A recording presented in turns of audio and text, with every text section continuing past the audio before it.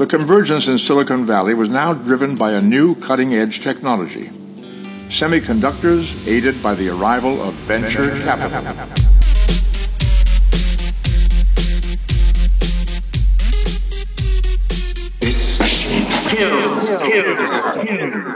Hello, friends and enemies. It's episode 236 of This Machine Kills. I'm Jathan, joined by Ed and producer Jeremy, as always. And now, one of the great things about doing a podcast is, especially a podcast like TMK, where we spend so much time talking about people and things that we absolutely despise, stuff that makes our blood boil, is occasionally we get to actually talk to people and talk about pieces of work that we really admire and are really excited about. And it's the little bit of a reward we get for all of the drudgery that we have to wade through otherwise. And today is one of those days. I'm very excited to welcome Malcolm Harris onto the show. Malcolm is, of course, the author of the new book, Palo Alto, A History of California, Capitalism, and the World. And Malcolm is also, and I think I speak for Ed and Jeremy as well, Malcolm is one of my favorite writers, and has been for, I think I've been following your work, Malcolm, for a good decade, which seems like entirely too long. But I have really admired your work for a decade now, and so I'm very excited to talk to you. And I won't say magnum opus. We're still young. We still have a magnum within us. Yeah, I'm 34, man. Give me a break. But certainly an opus. Well, thanks for having me on, guys. I'm looking forward to chatting. This book has been much awaited by us for sure. In reading the book cover to cover, which was a real joy to do, although I think Ed has read it twice now, which just shows a level of insanity that few people have. I remember when Ed flew out to Las Vegas and then to the Bay Area, he had a single backpack with a laptop, some clothes, and your book. And your book was like half of his backpack. So that was the dedication he had to reading this thing. Yeah, I've been excited to read this. I apologize for the back issues. The back. Oh no, you're totally fine. I for like years, the three books I've been the most excited to read have been Dawn of Everything, this book, and Morzov's forthcoming Freedom as a Service when it comes out next year, I think. Especially because I think the last time I was out in California, because I went to California after Vegas, I had been reading Imperial San Francisco, and this book really reminds me of so much of the work that's going on with Gray Bervin's really amazing recontextualization and reframing of California history. One thing I would love to ask is, I think his argument is talking about how cities, it's not really clear if cities, specifically cities in our imperial system, or urban cities in our imperial system, are actually a step forward for humanity, and that they require these really extractive and unsustainable processes, whether it's environmentally or politically. And he draws from this Cantado metaphor to try to describe how a city treats and grows more and more space outside of it as a playground for the elites, for the industry, for capital. And I think here, I feel like that idea is kind of mirrored in the Palo Alto system that you talk about, and the term that Mervyn and Stanford coined. So I would love maybe to start off talking about what do you see as the kind of running. Do you see that as the core conceptualization here? And what's your thesis about the Palo Alto system and what impact, good or bad, it's had on the way in which cities, that city and region, have developed, but also, kind of the subscript of the book, how, California, how capitalism, how the world has developed, how integral is its role as integral, even more integral than that concept of the Cantado that Gray Bervin was trying to develop in Imperial San Francisco? Yeah, Gray actually came by the event I did in Berkeley the other week, so I got to meet him, which was very amazing. Cool. Yeah, it was nice of him to like stick around. We got to chat a little bit. He brought Timothy Sturgeon's book about the radio age. It was originally a dissertation done under him, and so he brought the original dissertation to show me, being like, "Oh, did you read this one?" And I was like, "Yeah, man, I read that one. Of course, I read that one." So I passed that test. But so it was cool to get to chat with him a little bit about the book in Palo Alto, because it is obviously worth distinguishing it from the San Francisco story, right? That like Palo Alto gets founded as an escape route from San Francisco in the 1870s for Leland Stanford, right? So Leland Stanford lives on Nabob Hill for, at the time, biggest hill in town, big giant house on top of the big hill.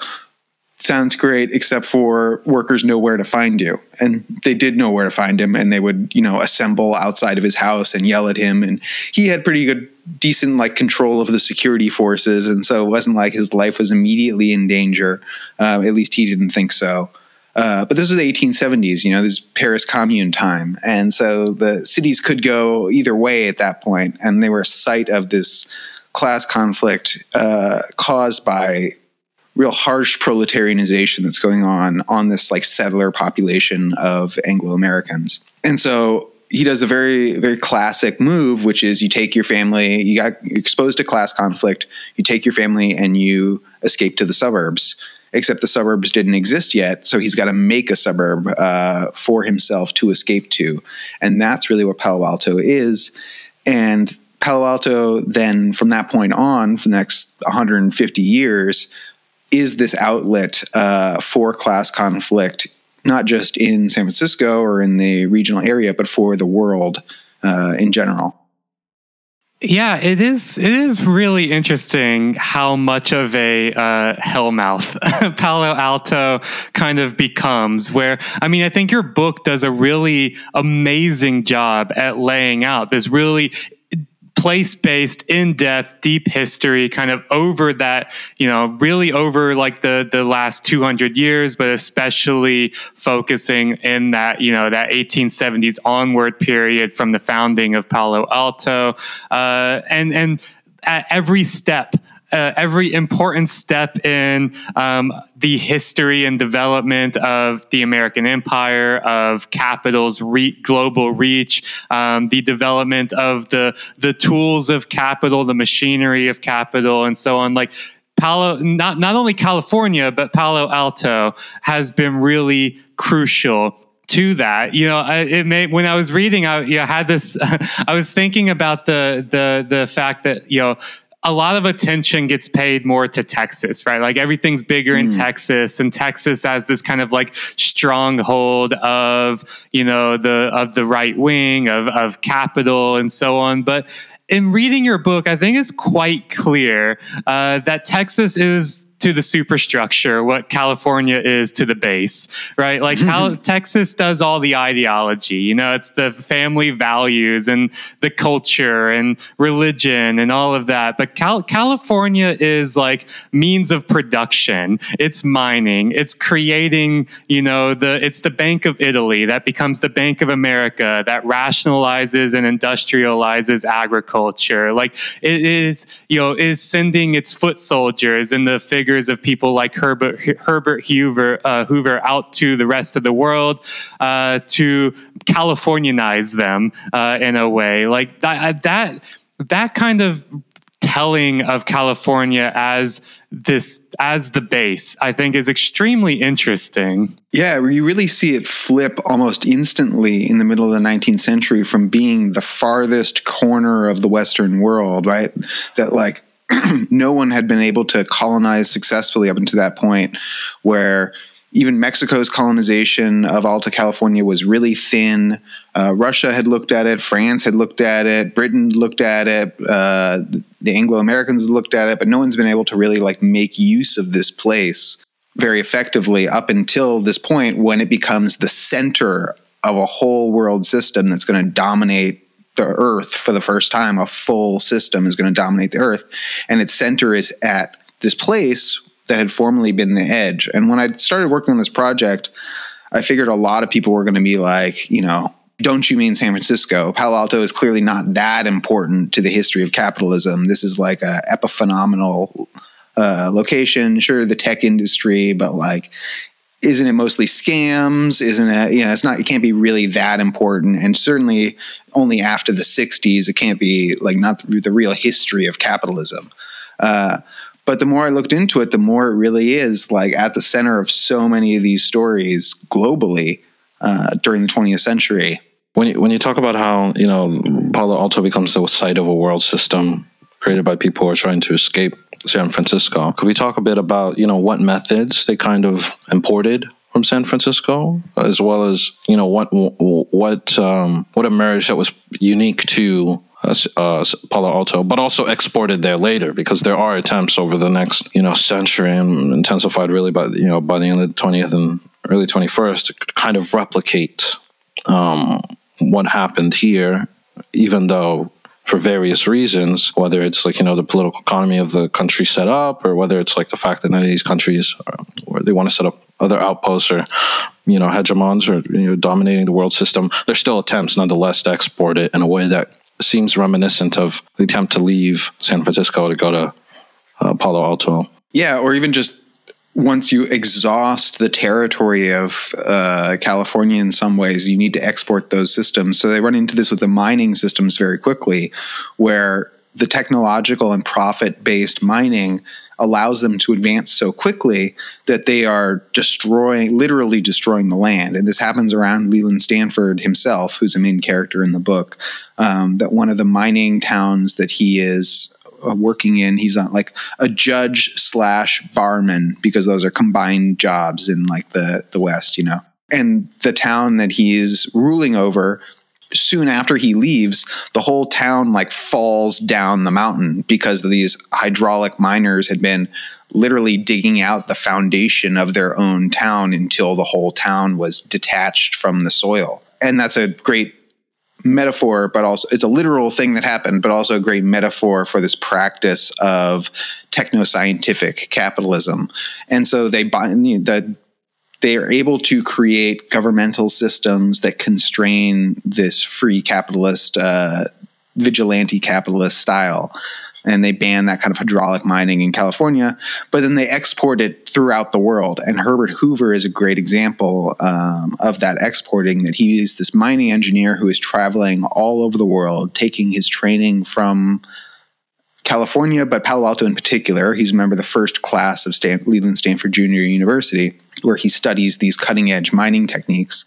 And he's in Peru, he's in South Africa, he's in Myanmar, he's in Western Australia, he's in China, he's in Russia. It's this very like Forrest Gump, anywhere there is colonial mining practices, digging other people's stuff out of the ground, he's there to help and to keep labor costs low and to keep things efficient. And he does this through the application of scientific mining engineering techniques that he learned at Stanford, but also through labor management tools that he picked up in California, which included, for example, importing Chinese workers, which he does in South Africa, and then splitting workers based on race, increasing quotas, decreasing pay. He uses these practices of profit-based production to ratchet down these labor costs and achieve new efficiencies, not just through technology, or not just through what we think of as technology, but also through technologies of labor relation. Which I think is a really crucial aspect of engineering that, can persist over the development of, what we now know as Silicon Valley, is that, engineering as a profession was always created for and by capital, right? To serve the interests of capital, and in large part to, rationalize production, make it more efficient, make it more standardized, and so on, but also as a way to control the inputs into production, not just the resources, the mining materials and so on, but also importantly labor. In controlling and managing the inputs labor into the production process has always been a core part of the job of the engineer. And it really does seem like you've got these different figures throughout the book who are just archetypal representations of these certain kinds of great men of capitalism, right? You've got the robber baron, you've got the engineer, later we'll go on and see, the entrepreneur, these kinds of people. It is always emerging out of and tied very closely to Palo Alto. Yeah, and you can really draw straight lines. I think when I first started the book, I thought I was going to have to do a lot more like metaphorical connecting of these figures. Like, the mining engineer is like the electronics engineer because they're both engineers and they're both dealing with these like impersonal injunctions of profit. Here's how they're connected.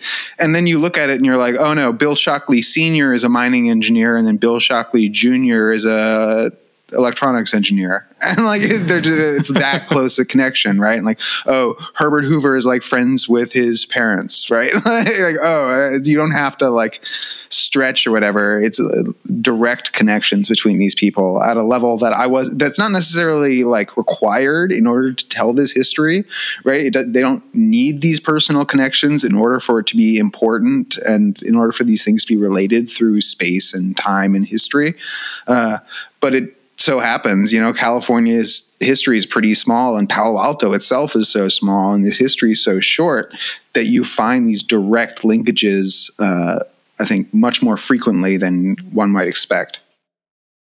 Yeah, that was definitely something that really also surprised me reading through this. I think even though when I had come across Imperial San Francisco, I think also there's a lot of effort taken to show how in California, a lot of elites, specifically a narrow group of families in San Francisco, dominate things and have been connected in one way or another since like the first mining gold rush, gold rush. And then to see here similarly that not only did a lot of these people overlap either in careers or where they're actually educated or who they knew, but then they go about creating institutions where they all are still, where their connections are even more intensified, right? So I think, one thing is, could we also talk about some of the institutions I think that stretch across California history and start as like these incubators of like really close networks and then just end up dominating. I mean, of course, Stanford University is, the kind of the Goliath here that's lurking in the background, well, in the front, really, that connects and educates and trains not only these people, but like a whole class of individuals, and also reshapes the land and creates programs to try to pull in people who might not ordinarily be in this class of capitalists or engineers or courtiers. But I think going through your research, I mean, were you surprised by any other connections, I think, or any other incubators or hubs or networks that emerged outside of not just with interpersonal connections, but what was built and how it kept connecting people over time? I don't know about surprise per se, but again, definitely the connections are very close. And I didn't go fully down the Bohemian Grove rabbit hole. Definitely could have, right? I could have spent way more time on that topic because there's a lot there. And eventually you just sound totally nuts if you just keep drawing all these lines. And Bill Shockley Jr. was there. He went a couple times and he took notes on everything. Like he took notes on really everything, like in his life, everything. And his archive at Stanford is sealed for, I think, a couple more years before they open it. But when they do, that'll probably be like the biggest public information about what actually was going on Bohemian Grove in the 60s.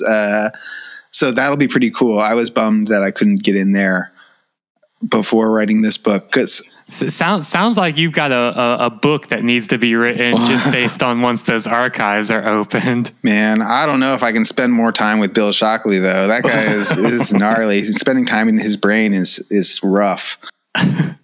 Well, speaking of that, I do want to spend a bit of time with Bill Shockley Jr. Sure, yeah, in the podcast, at least right now, because you do talk about you have some really excellent kind of frame setting around how you're approaching this in the beginning of the book, and then we can jump towards like the second third and the third of the book, because I think the history of Leland Stanford and Leland Stanford Junior University and all of that, and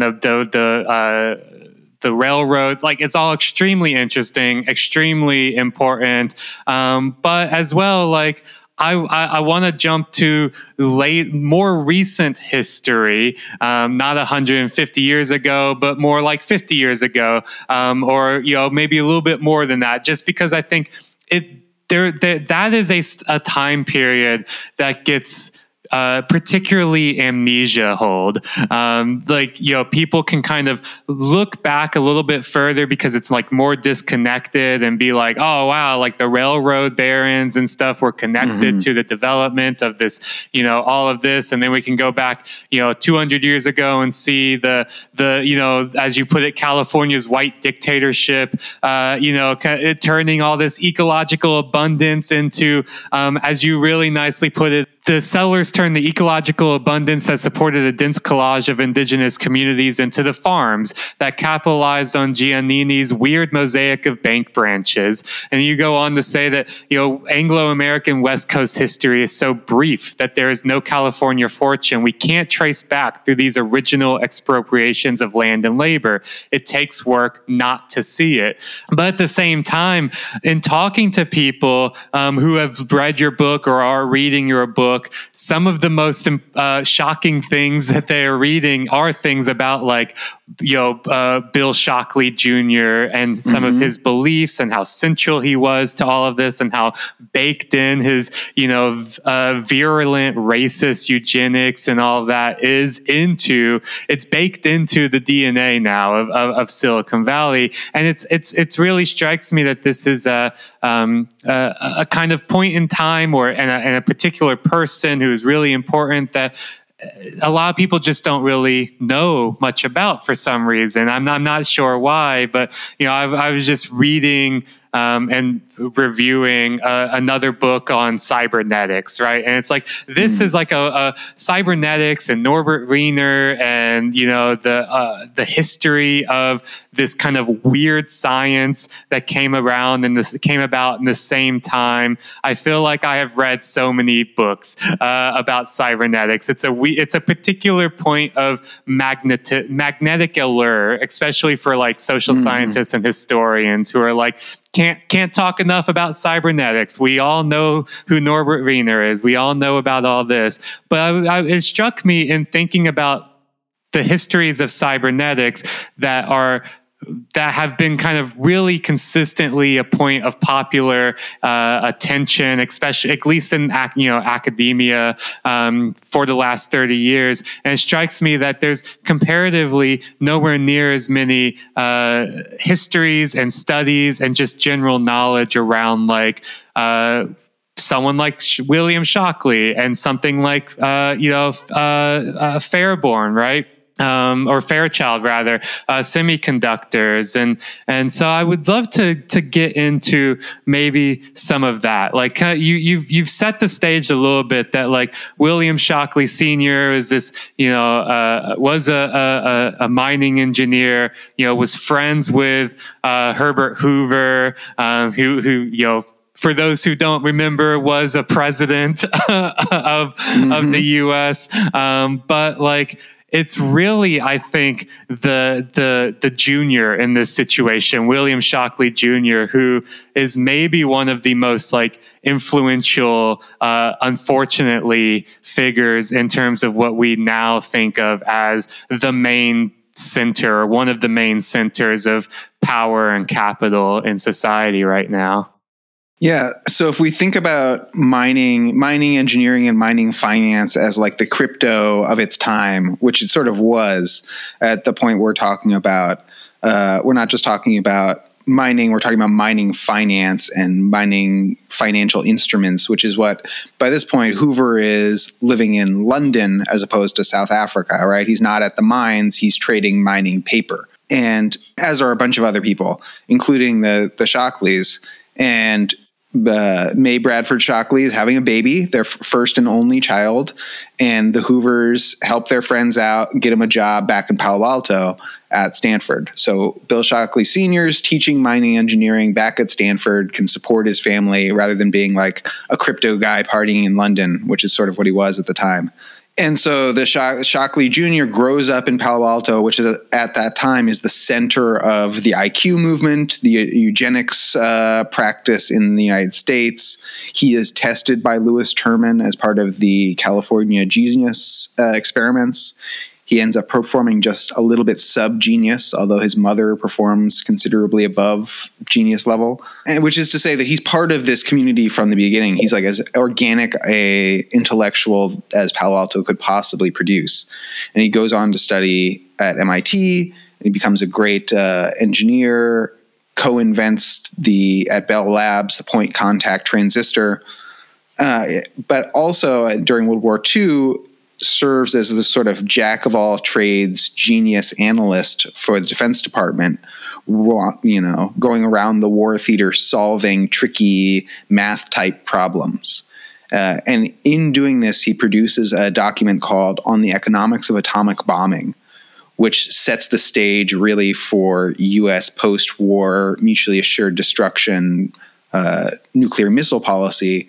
And Shockley makes that policy possible by going to Palo Alto, recruiting a bunch of hotshot young engineers from around the world, and Europe at least, and the United States, and starting the first real semiconductor company in Palo Alto that becomes Silicon Valley, which is Shockley Semiconductor. He does an awful job. The company combusts immediately, and his top recruits all end up going to Fairchild, where they do end up producing the first silicon semiconductor.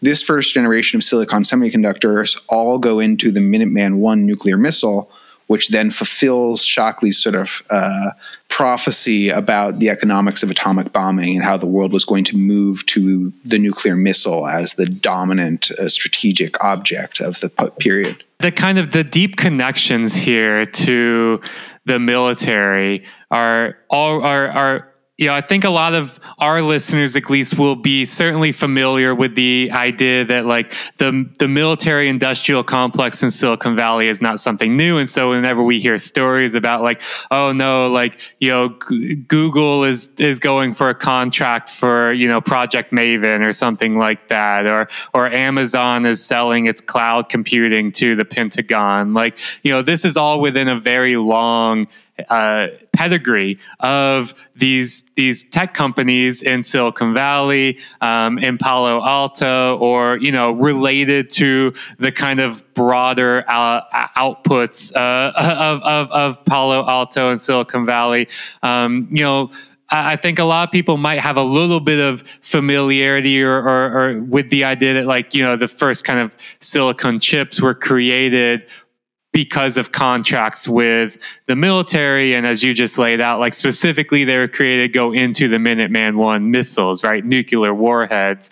But like you just mentioned that William Shockley Jr. kind of before that had this career during World War II as a kind of a roving genius in a way, right? Like a lot of the top decision makers, the top brass in the military really saw Shockley and his group of mathematicians and engineers as kind of a very early and central kind of complex analyst, systems analysis, like almost I think quite explicitly connecting and preempting the kind of Rand Corporation that would later step in. Yeah, prefiguring. So his team actually, even more than engineers or anything, was actuaries, and they were doing their work with pencils and paper.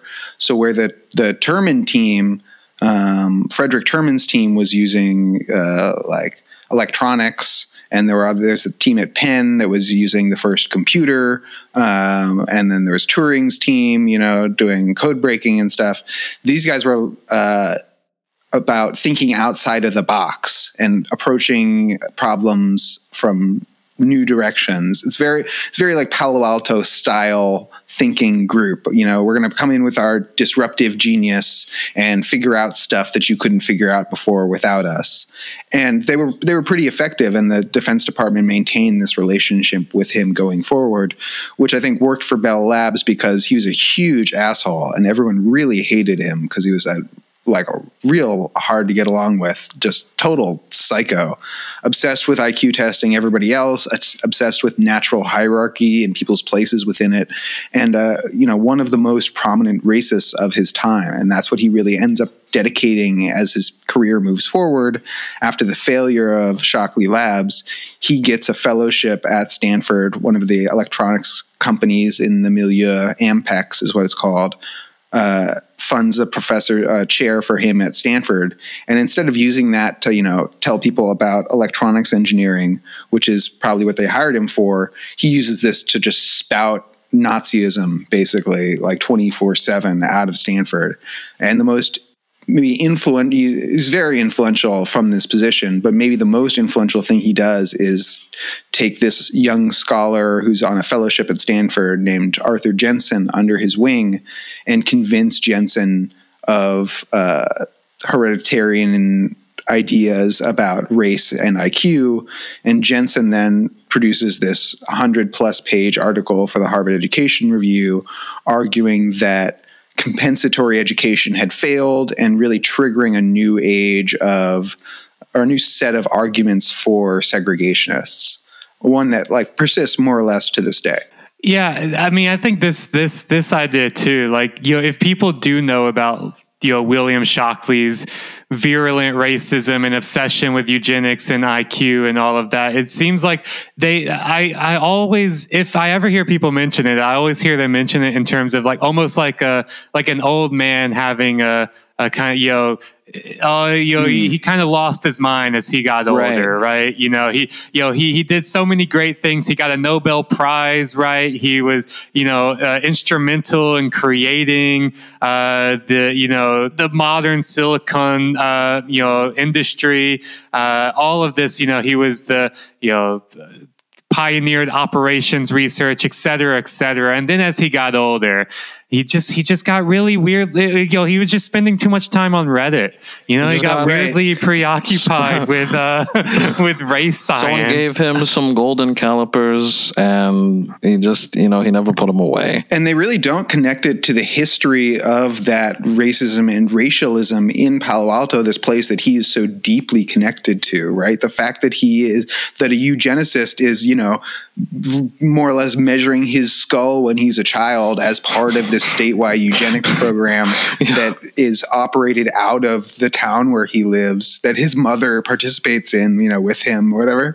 And even his biographers, even Shockley's biographers are like, we don't know where this racism came from. Seems, maybe he got bumped on the head or something, it's not like he's from the South, and it's very funny that they forget this deep history in California of, again, racism, but not just racism, racialism, right? The foundation of these scientific racialist ideologies that are produced by and appeal to people just like Shockley, and people still to this day, right? And I think even since I wrote this book, some of these folks have become more mask off with regard to their belief in natural hierarchy, and they're talking about the order of races and eugenics and stuff like that. Again, I'm sure we're going to see the same stuff of they're spending too much time on Reddit. This is coming from somewhere weird. This is not endemic to Silicon Valley, obviously. It's California.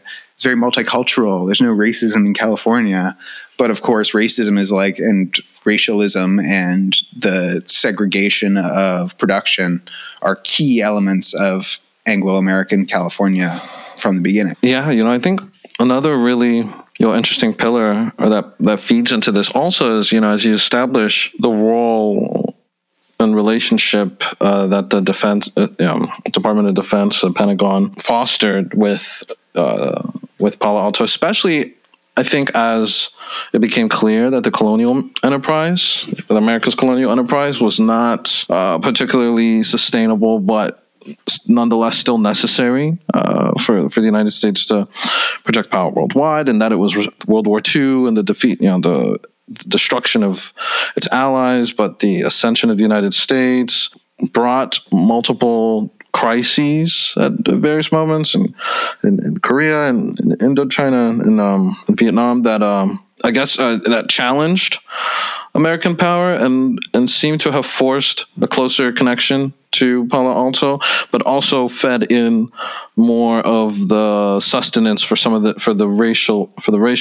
racism, for also like, this anti-communism to come in and within it also have another form of racism. I mean, I would love to hear, I guess a little bit on sort of how a little bit on the geopolitics that I think also like kept the Palo Alto system sustained, but also, the ways in which that anti-communism also reinforced and found like reinforced the racism that was already endemic and the hierarchical conception of, man and the various races and their relation to each other and their intelligence.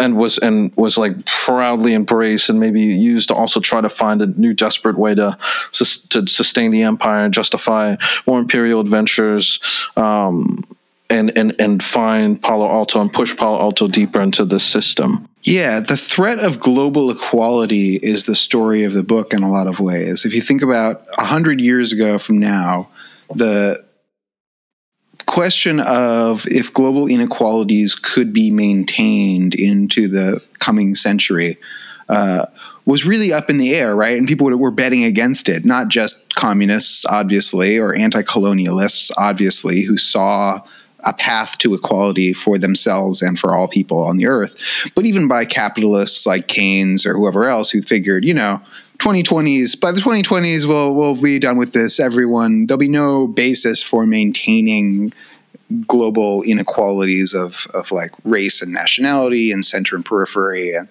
now that the world is part of one system and liberal thought has infected the globe, there's no way to maintain these unnatural inequalities.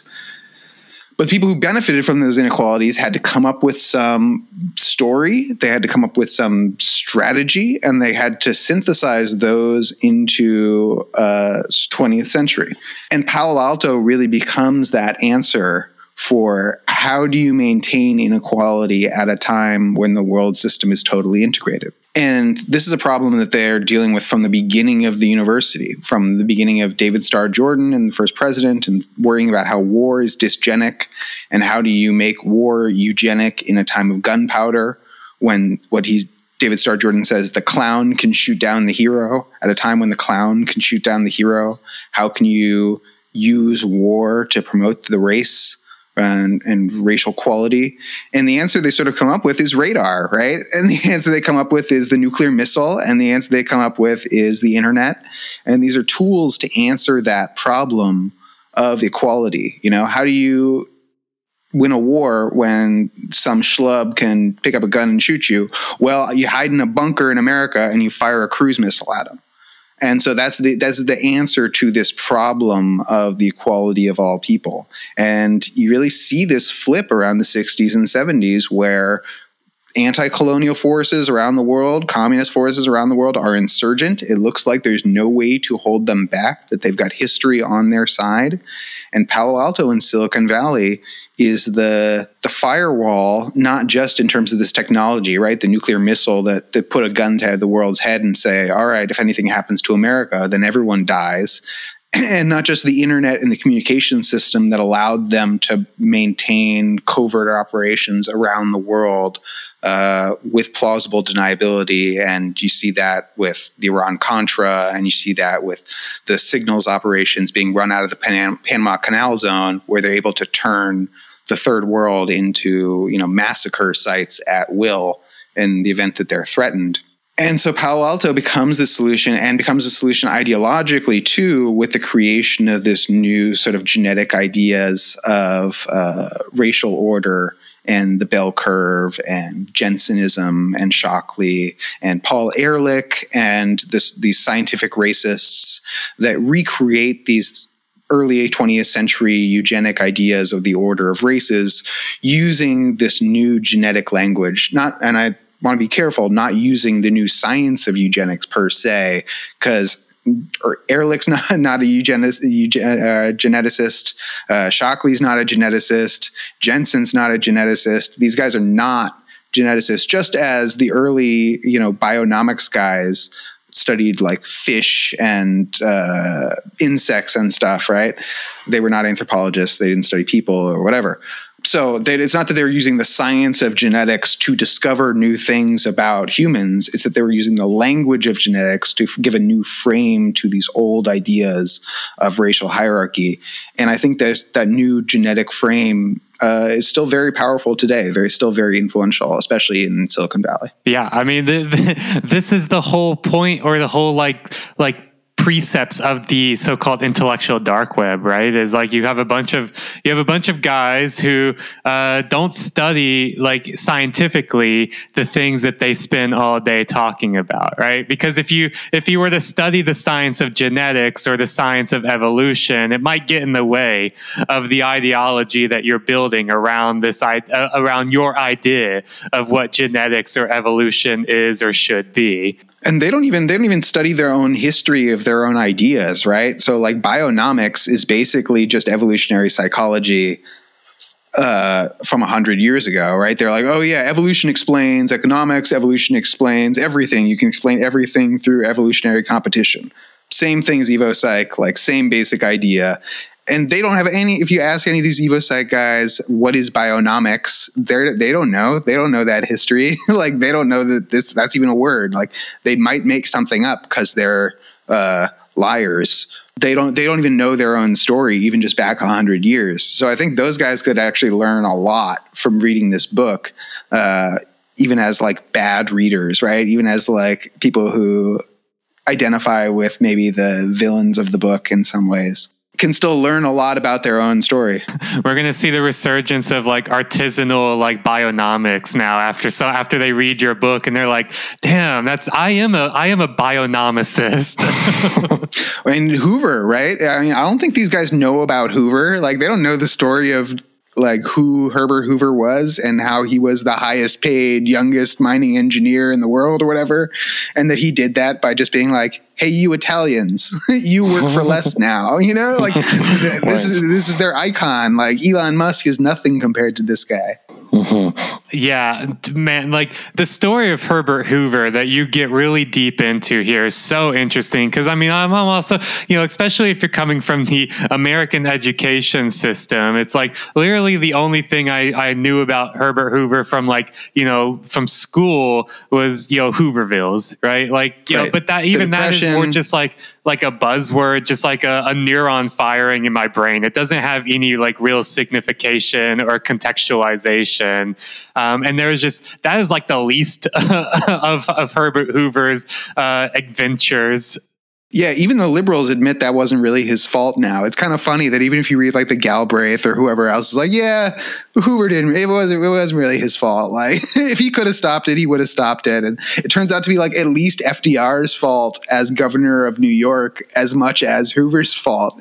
And it's really funny. You can imagine, and I did sort of inhabit Hoover's anger in that moment in 32 a little bit, where like obviously he fucks up in a bunch of different ways, not least of which is attacking the bonus marchers as a communist insurrection and like, beating a bunch of veterans on the floor of the White House or on the lawn of the White House. Not a great re-election look. But I did sort of feel for him as this like self-made, quote unquote, Stanford made, whatever, but self-made orphan who rose to the presidency based on his like technocratic ability, getting just crushed by FDR, who's this like blue blood guy from New York, where all his friends are the ones who crashed the economy. And then everyone turns on Hoover too, right? All the like capitalists who help him get elected in 28 and 32 are like, yeah, maybe we shouldn't even run you. Like maybe you shouldn't even be here. Like, I don't know you.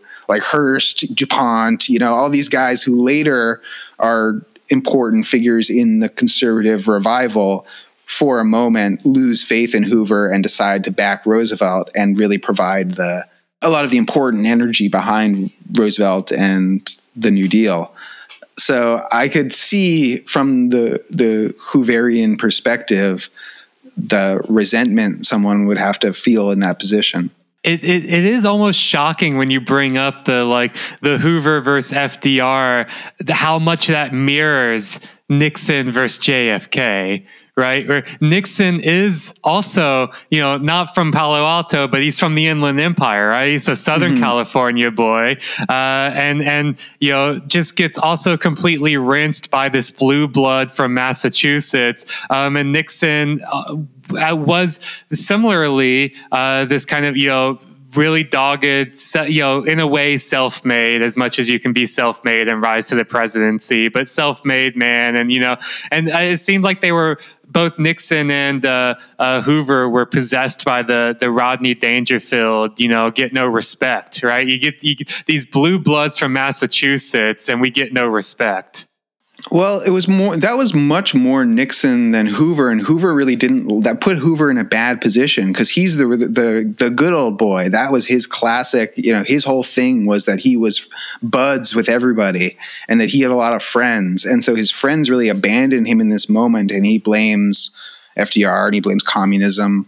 And he experiences these progressive turns of the era very personally, both in terms of his power, but also in terms of his bank account, right? He has shares in these mines that are being nationalized around the world.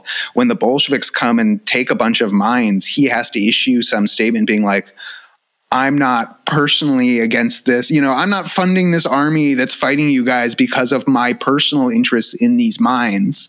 And it's a little bit like, the question's already answered on my t-shirt, right? Like, sure you aren't, buddy. Like, if you're worried about the Bolsheviks taking your mines, like, no, I'm not worried about it at all. And same with in China, the Boxer Rebellion, and just like worldwide, even the farm worker uprisings in California, he takes personally because they're at the Hoover farm is one of the sites of communist farm worker uprising.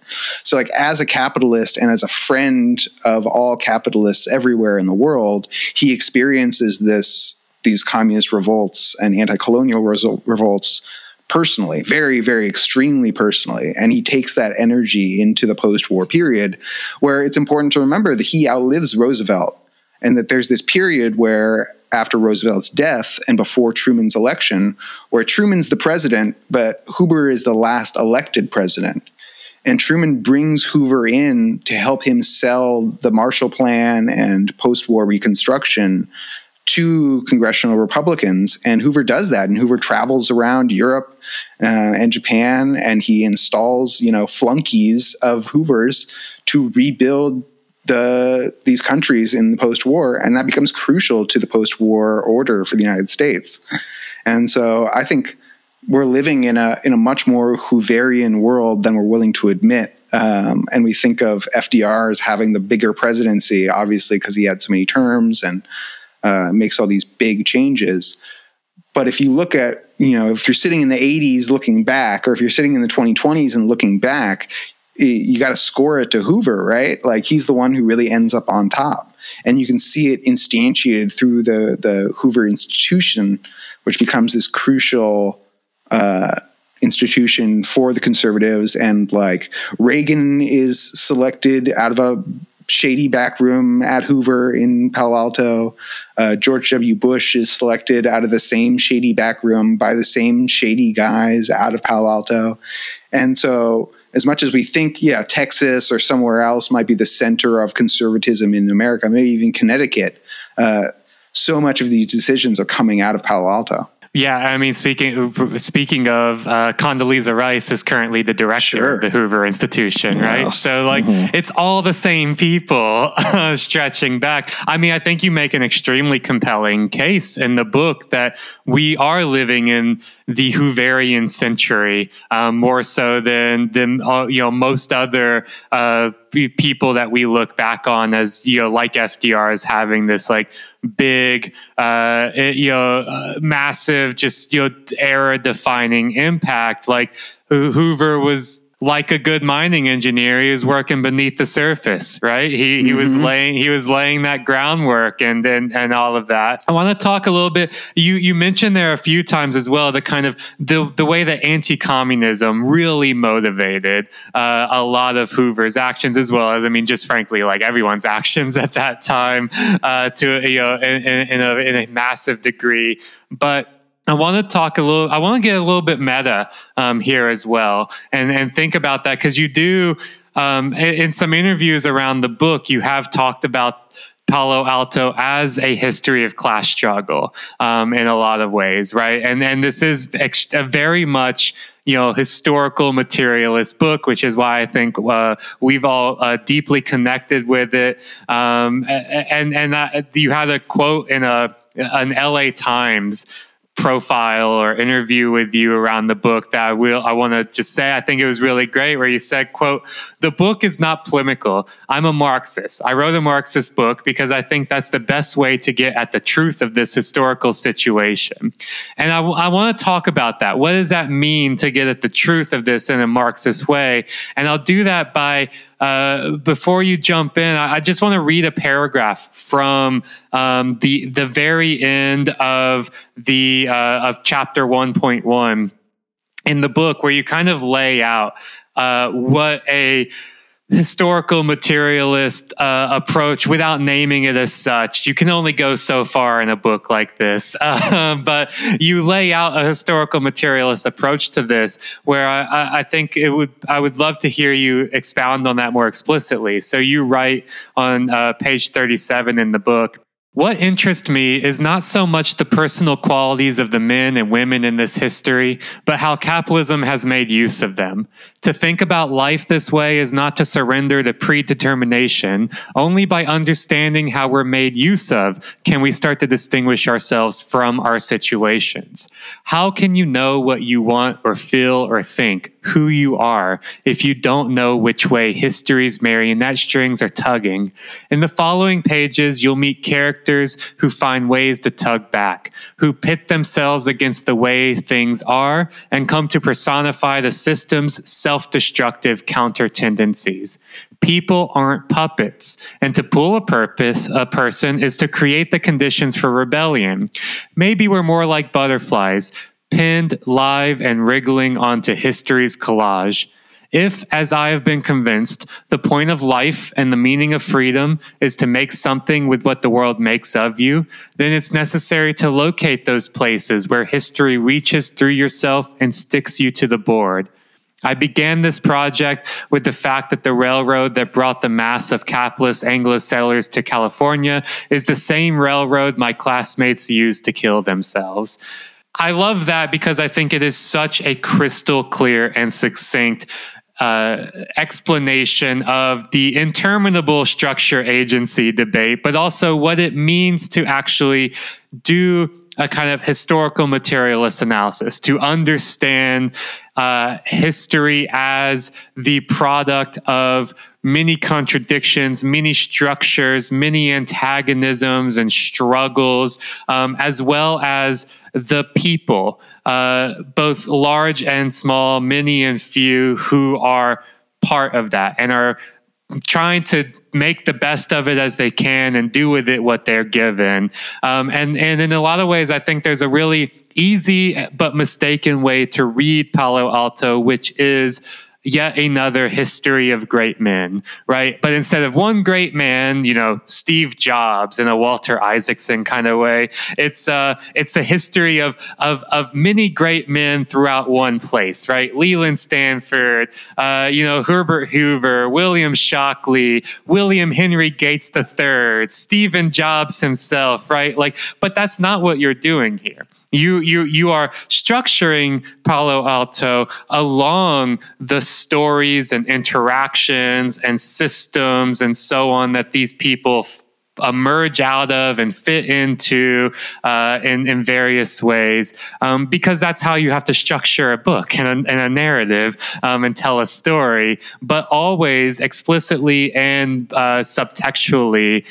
What you're most interested in, I think, is that understanding these more broader historical materialist developments, these systems, these struggles, how history is made, and what people do with the history that they're given. So I would love it if you would just expound on your approach, theoretically and analytically, to researching and writing the book. Yeah, but I mean, you just told it all right there, man.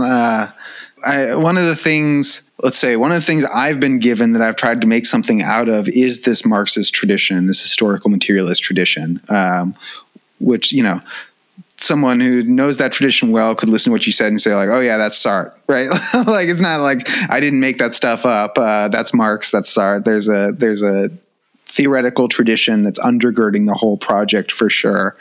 And the way I'm talking about these characters, is I think in accordance with that perspective, or I try to put it in accordance with that perspective. When people sometimes, it's interesting, people talk about it as a history of great men in some ways. Some people have, and some people have talked about it as a history of below. And I think it's funny that people have gotten both of those from the book, even though they're like directly contradictory methods. And I think that's the answer is because I'm looking at capital, right? And capital is always dependent on labor. There's no one side without the other. You can't just take the good part or the bad part and understand it that way, because it's always a relation, right? You never have one side of a coin. A coin's always got two sides. And it's the same thing with the capital relation. And so if I'm focusing on workers and owners, it's because their relation is mutually co-constitutive, right? That you can't have one without the other. And that tension between the two is the engine of history. And so when I'm thinking of how do you phrase this history to people in a way where they can see themselves as part of it, but then also not just a determinative part or determined part of it, but a determining part of it. How do they think about themselves as an active part of the history? I think you partly get that from telling people stories and how people have made themselves agents in their own history. But you also see it the other way, right? How history has made use of people and how history sometimes twists people against their own intentions and their own desires. And putting that out all out to people is tough. It's hard to like frame it that way because I don't think that's the way we are usually meant to understand history. It's hard to like nail that perspective in a society that doesn't teach kids about Sartre, from a young age or whatever. It doesn't teach them that they should be making something out of what is made of them. But I think it's also a very intuitive idea. I think people understand it when I've talked about it. And it's not that I couldn't use all the Marxist jargon that I wanted, right? No one told me that I needed to make the book less jargony. It's that I think these ideas are true and they're really useful to approach these questions. And I think anyone can make use of them, right? Anyone can pick up these ideas about making something that's made out of what the world makes of you and make something out of that, right? I think it's very accessible. So, and that's how I wrote it. I wrote it to be read by as many people as possible, on purpose. And that's the only way I'd want to write it. And I think that people can get those ideas. I don't think there's any reason we need to write down to anyone. One thing I also want to ask, we've talked a lot about the right-wing nuts and creeps and capitalists that have kind of dominated this entire system. But you also do talk about what leftists did in the middle of this, and that it's not an uncontested project, especially in the Bay Area where you have the Black Panther Party, you have the Maoist People's Defense League, I think, SDS. You have all these organized groups, militant groups, intellectual movements that are making sense of this system, which has been going on for some time, but seems poised to ascend to new heights at a time where we're also organizing to end some of the more louder imperial adventures the United States is engaged in at the time. I'd love to kind of talk about, one, I think, that section specifically where you talk, it's titled "How to Shoot the Computers," which is a fun name, I think, because a lot of times when we also talk about how leftists resist military-industrial complex, I think some of this history of theorization and sabotage and outright resistance is lost. But also because I think it's like really important in that the way that the states and some of these ideologues end up responding, right, also kind of forms the backbone and the framework of the responses that go on since, to kind of like smother these ideas out of public imagination, to outright just make it impossible to really do this sort of organizing, or to make it illegal as hell, essentially, right? Well, and to just protect the computers, right? Yeah. To physically remove the computers from public spaces. Amazon puts them in tanks, like literal fucking tanks. Right? Well, and to look at that, you got to go back to the New Left and dispel a little bit the standard history, which you guys, I'm sure, are very familiar with, which is you got the good version and the bad version, the sort of the John Markoff version and the Californian ideology version, which is the hippies invented the computers. And it's either the hippies invented the computers and that's good, or the hippies invented the computers and that's bad. And those are the like prevailing ideas about the relationship between the counterculture and even the New Left, right? They say the New Left in the Californian ideology. They got no business saying the New Left, but they say the New Left. And technology and the personal computer age. And when I went back and looked at the history, especially from this anti-colonial lens, where the most important thing going on is the war in South Asia, it's not, the lyrics to the Grateful Dead songs that are being produced at the time. It's the Vietnam War and the Korean War. And on that axis of conflict, the New Left was trying to blow up every computer in the country because they understood them correctly as part of war work and part of capitalist work. And so Bank of America branches in California get bombed one a month for 2 years. You see computer centers all over the country, but in particular in California, sustaining attacks from students on those campuses. You see like not just the Stanford computer, but also the Fresno State Computing Center gets Molotoved, for example. A number of buildings on Stanford campus get attacked. Anything that's got a computer in there, and they like freak out. They're like, "All right, how are we going to protect these computers?" And it ends up culminating partly in the rise of the personal computer and the privatization of computing power, where they take it out of public institutions, off campuses, into the private sector where they can better protect it, even with the police, right? The police can better protect computers when they're held in the private sector rather than in universities where the whole community has some kind of claim on the territory. And this history is not very well recorded. It's not very well emphasized in the history of the Bay, in the history of technology. And I think a big part of it has to do with the marginalization of the New Left. And one thing I like to talk about is we hear often in descriptions of the New Left about the yippies trying to levitate the Pentagon, right? That's a classic example of the ineffectiveness of the New Left and their fantasies and whatever. We don't talk about SDS bombing the Pentagon computers and taking out aerial targeting over Vietnam for 2 weeks, which I think is the most profound ethical act of the era taken by any Americans. And why is the pop culture or the historiography more interested in this goofy protest to levitate the Pentagon than they are in a literal bombing attack on the Pentagon by student activists? Are they willing to like play down that aspect of the history in order to talk about something ridiculous instead? And I think it's important. I think the New Left gets too little credit in the current historiography, for sure.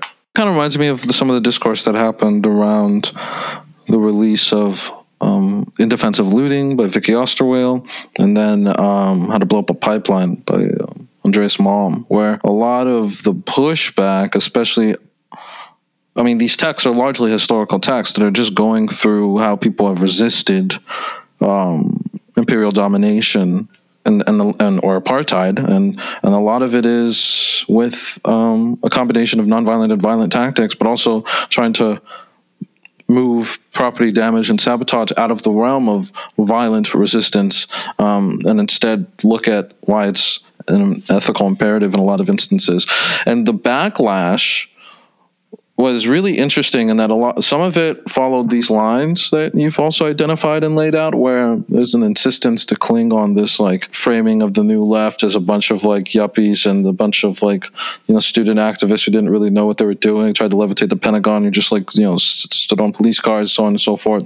Instead of, I think, and of course, you know, this would be the case because it would underlie like how critical or militant, how thoughtful a lot of the criticisms were in their understanding of power, right? And what would it look like if people similarly landed on the same conclusions that, okay, like our ICT systems, you know, the whatever nexus or nodes of our computer systems are publicly accessible or should be publicly targeted or sabotaged, or people internal to these systems should figure out how to sabotage them because they sit even more so today at the juncture of like global war machine, of global expropriation machine, of global capitalism itself. But we can't have people having these sort of analyses. I don't know. It's interesting to see that, and there were a lot of critiques that were coming from, I think, even people on the left who felt like they were falling for that same trap and same kind of superficial framing of what the New Left was about and what it was doing and what we should learn from them as like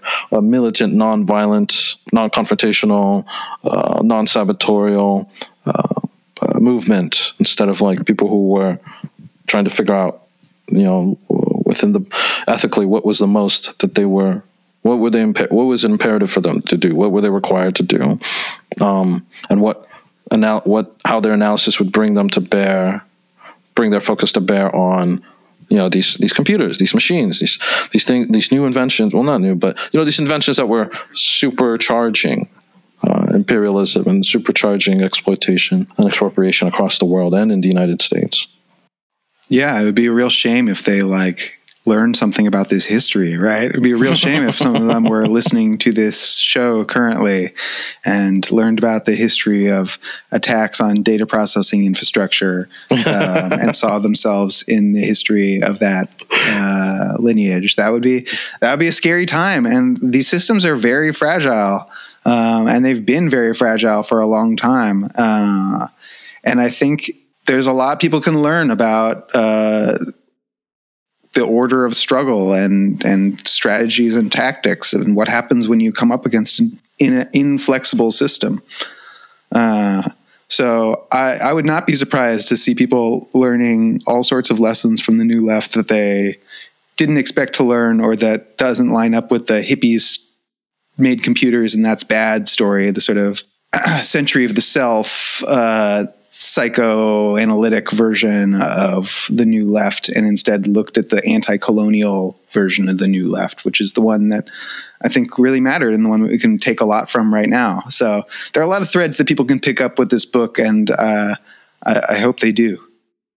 Yeah, I mean, just, of course, a favorite of ours and something essential to our philosophy here is Luddism. And I mean, there's just so many ties there, too. The way that the original Luddites, you know, a labor movement, have been painted as, you know, primitivist, you know, technophobes and so on, rather than people, as you know, the historian David Noble put it, right? People, perhaps the last bastion of people who really understood technology in the present tense. But I think your book shows that's not true. We just don't know the histories of a lot of these people. Like, I'm thinking as well around like what you talk about with Venceremos, the Chicano multinational militant group that was, you know, committed to armed struggle, and the way in which, you know, in 69, you tell the story of how they chased David Packard around the Bay Area, trying to citizen arrest him, and then they also firebombed William Hewlett's house, right? And it's like what would this group, and maybe we can start. I know we don't want to keep you forever, although we absolutely would love to, Malcolm, but maybe we can start thinking about, or you could talk to us a little bit about what would a Chicano leftist militant group be doing, chasing around the founders of Hewlett Packard, the personal computing company. Yeah, well, I mean, David Packard was a deputy secretary of defense for Nixon during Vietnam, right? So these these connections between Palo Alto, Silicon Valley, and defense activities have always been pretty clear and pretty deep at the same time. And again, people are doing this kind of work right now. I think it's Jack Polson with Tech Inquiry has been doing some really good research in this tradition about what is the relationship between the tech industry and the war machine. And then people need to start drawing maps again, right? That's what they were. One of the things the New Left was really good at was drawing maps and connecting their campus to Vietnam and saying Vietnam is being fought on the Stanford campus, and which side are we going to be on? And yeah, they did chase David Packard around. They made it. The press release they released said David Packard can't even show his face in the town that he owns, and I thought that was like pretty sweet. And they chanted Packard before Calley, and Lieutenant Calley was one of the most notorious war criminals of the Vietnam era, and they said arrest Packard before Calley. And they did. He couldn't appear in Palo Alto for fear. And again, they did bomb William Hewlett's house as a war profiteer. And so today's tech, as much as today's tech leaders and Silicon Valley leaders feel alienated, feel like the world's against them, feel like everyone's mad, they've got it real easy compared to how people used to have it. Maybe not for very long. Maybe that's something that they understand and that they're sensing. And when they're talking about building their bunkers or whatever, or their private islands or their seasteads or whatever, or their lunar Mars colonies, that's the same Palo Alto instinct, right? To escape somewhere else where you can get away from this class conflict and somewhere peaceful where you can be in charge. But they don't really have anywhere to go. So maybe they understand that they're stuck here with the rest of us a little bit.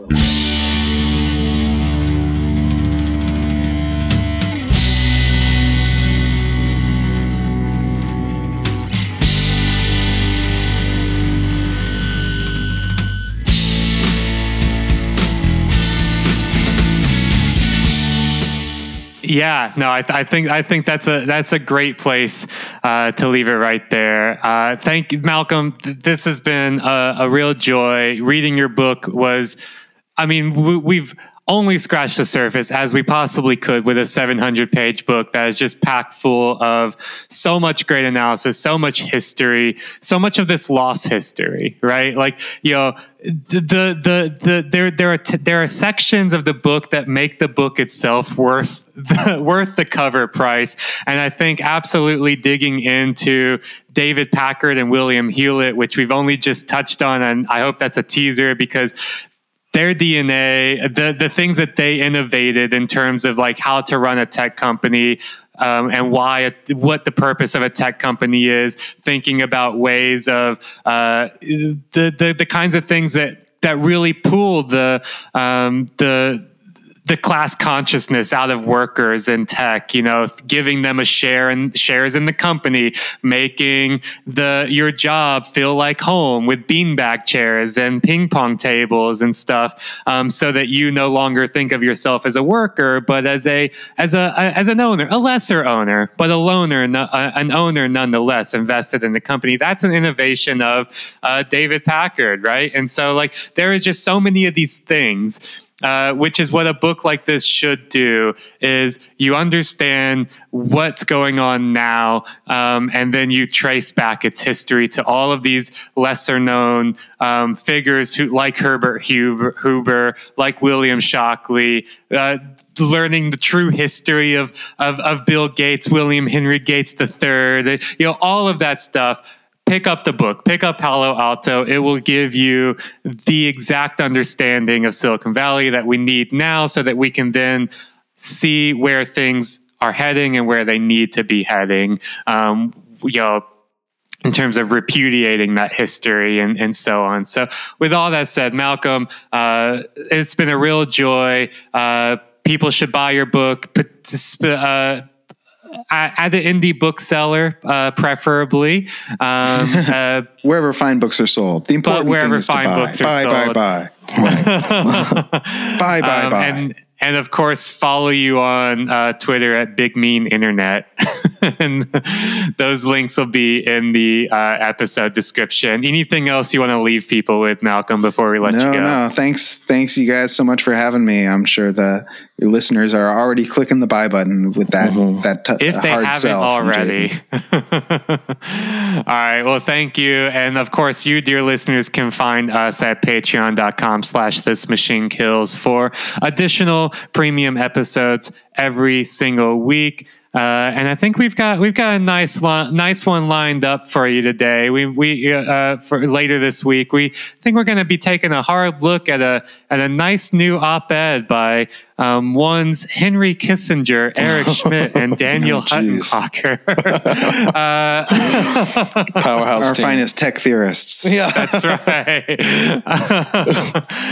So come listen to us tell you what they think about ChatGPT, what we're all baying and dying to hear about. But until then, later. Adios. How ready are you to die for an ideal? What's the connection between a lie and what is real? Mother superior.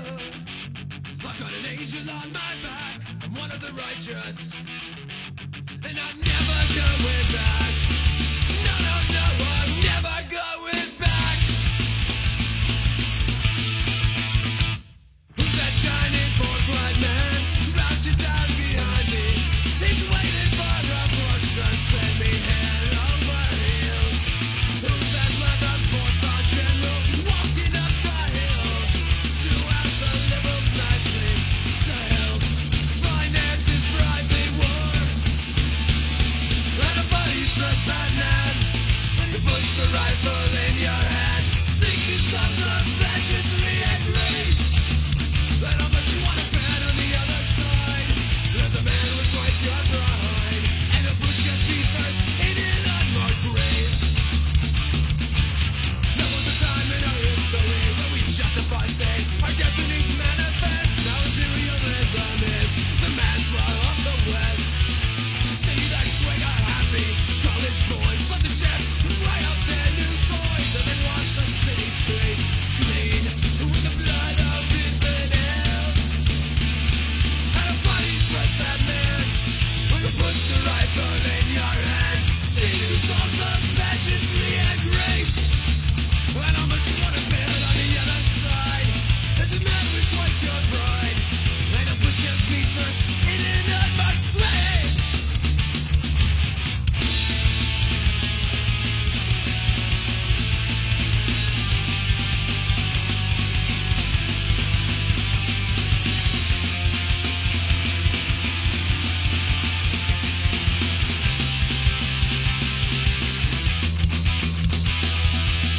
As the fabric of democracy lies scattered in the dust, we can put another greedy man into the dictatorial puppet show. Now tell me, who do you trust?